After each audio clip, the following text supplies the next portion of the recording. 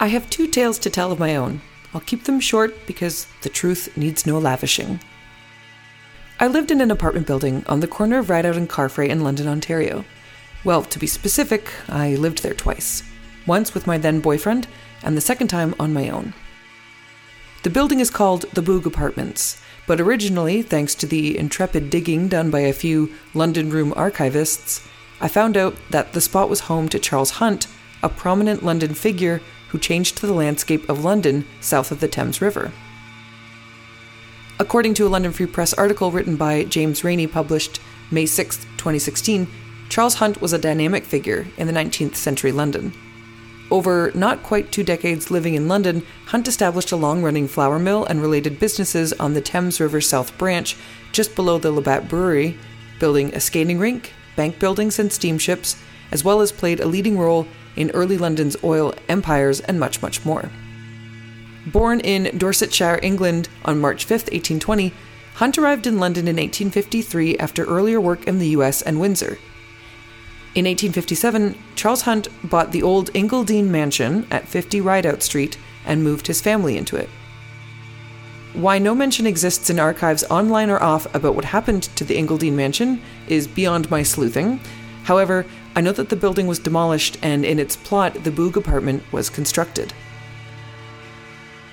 When I looked at an apartment to rent, the landlord told me that the building had been constructed to house war wives.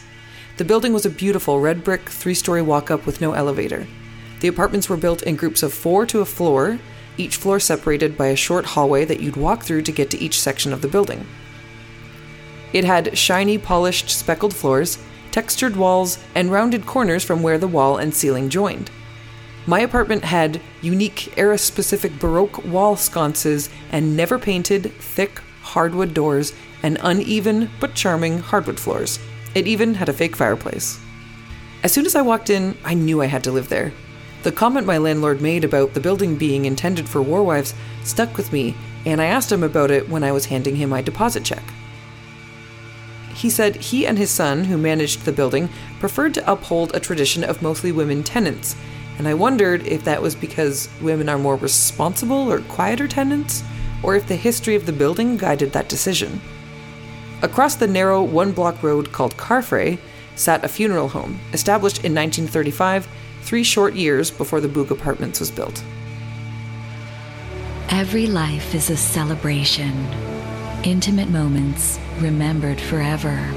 Smiles captured in time. Special places you called your own. Warm embraces when you needed them most. Timeless treasures that brought you closer. A lifetime of love and friendship filled with dreams, joy, and cherished moments. At A. Miller George Funeral Home, we understand the importance of honoring the lives of those who have meant the most to you. Let us help you commemorate those memories together. A. Millard George Funeral Home, where each life is celebrated.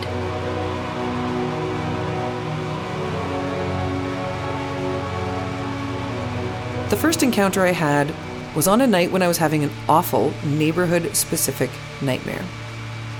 This was when I lived with my boyfriend the first time in the Boug Apartments. At the moment of a horrifying and all-too-real climax of the dream, I woke up with a shot.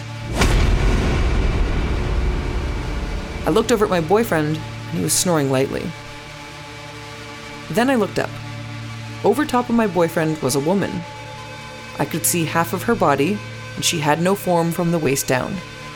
Her head was bowed, her hands together. She was undoubtedly praying. I saw her clear as day, and even though I was sure I wasn't dreaming, I got up slowly to prove that I was awake. After she stayed there, unbothered by my moving around, I got back into bed, watched her a little longer, and without fear, in fact, comforted by her presence, I felt safe to close my eyes again.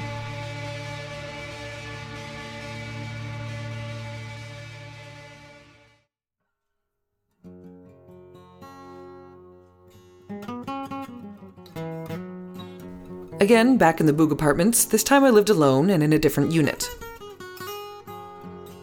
I was seeing this guy at the time. He and I had some weird, hard-to-explain things happen to us. Nothing scary, just kind of noteworthy between us. After a few dates, I felt that we had run our course, and I knew that the next day I would end things with him. That night, again, dreaming in my bed in my own apartment, I was woken up by a phone ringing. I looked at my cell phone, and it wasn't ringing. In fact, that wasn't my ringtone, and it sounded like it was coming from outside of my apartment. I sat up in bed. I lived on the 3rd floor and looked out the window to a tall business center building a few blocks from my house. On one floor of the building, all of the lights were turning on and turning off. On, off, on, off.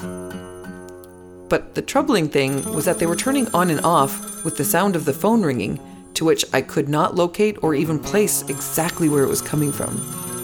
Then, both things just stopped. I waited for one or the other to continue, but the ringing and the lights were just off now.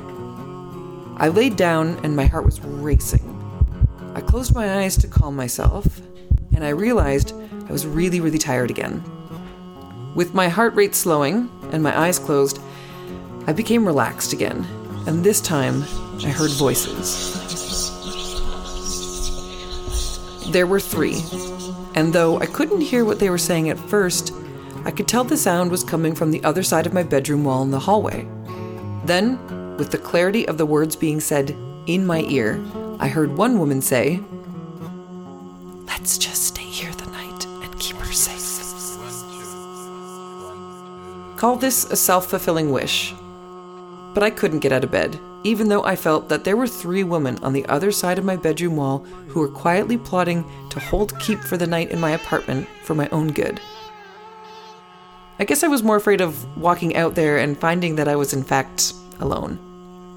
So, under their loving maternal watch, I drifted back to sleep, safe, not alone, and feeling very, very loved.